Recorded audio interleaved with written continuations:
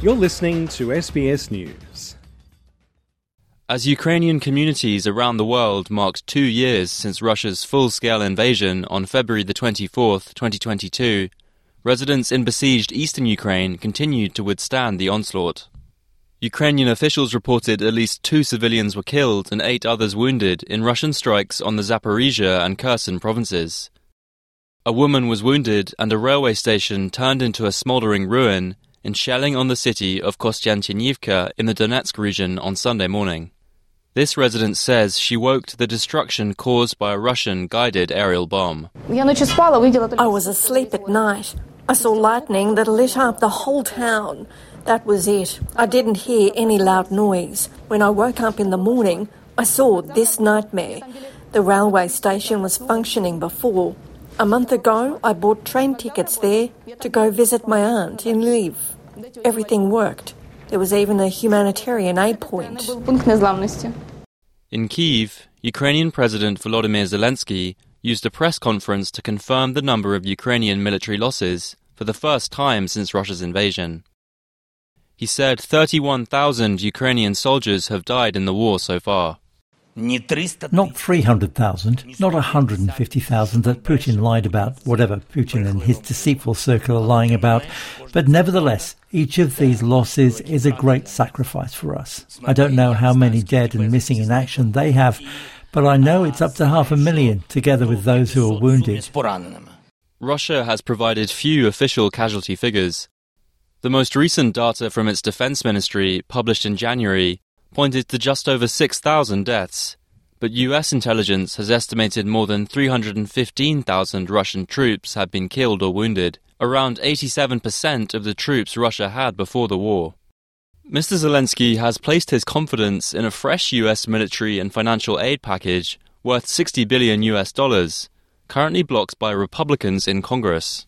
He says Ukraine needs the decision to be made within a month, after his defense minister Rustan Umerov claimed only half of promised Western support to Ukraine was arriving on time, threatening military operations and soldiers' lives.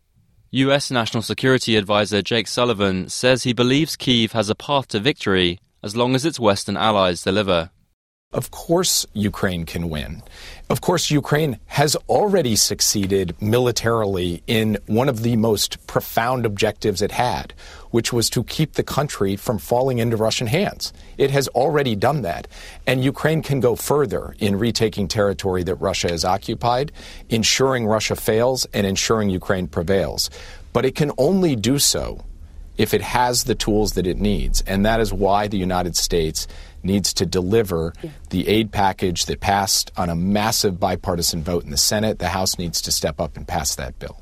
As the current war with Russia enters its 3rd year, Mr. Zelenskyy faces his toughest challenges yet, amid questions about the future of aid and domestic criticism following a military shake-up which saw the country's top commander replaced. Last week, Russian forces captured the strategic city of Avdiivka after Ukrainian forces were forced to withdraw to avoid troops being surrounded, citing dwindling supplies. And Mr. Zelenskyy says Ukraine is preparing for Russian forces to conduct another offensive this summer, following reports Russia is already planning to drive further north towards Lyman and Kupiansk, ignoring casualties or equipment losses. But Ukrainian leaders have been defiant, with military intelligence chief Kyrylo Budanov dismissing the Russian threat to Kupiansk. As for the military objectives, they have a single objective that they are trying to complete for the last 2 years, but have no success in it, to take the border of Luhansk and Donetsk region and hold what they have. They didn't succeed in 2022 and 2023. They will fail to do it in 2024 as well. Russian President Vladimir Putin used the eve of the anniversary of its invasion, Russia's Defender of the Fatherland holiday, to congratulate troops, promising further rearmament and modernization.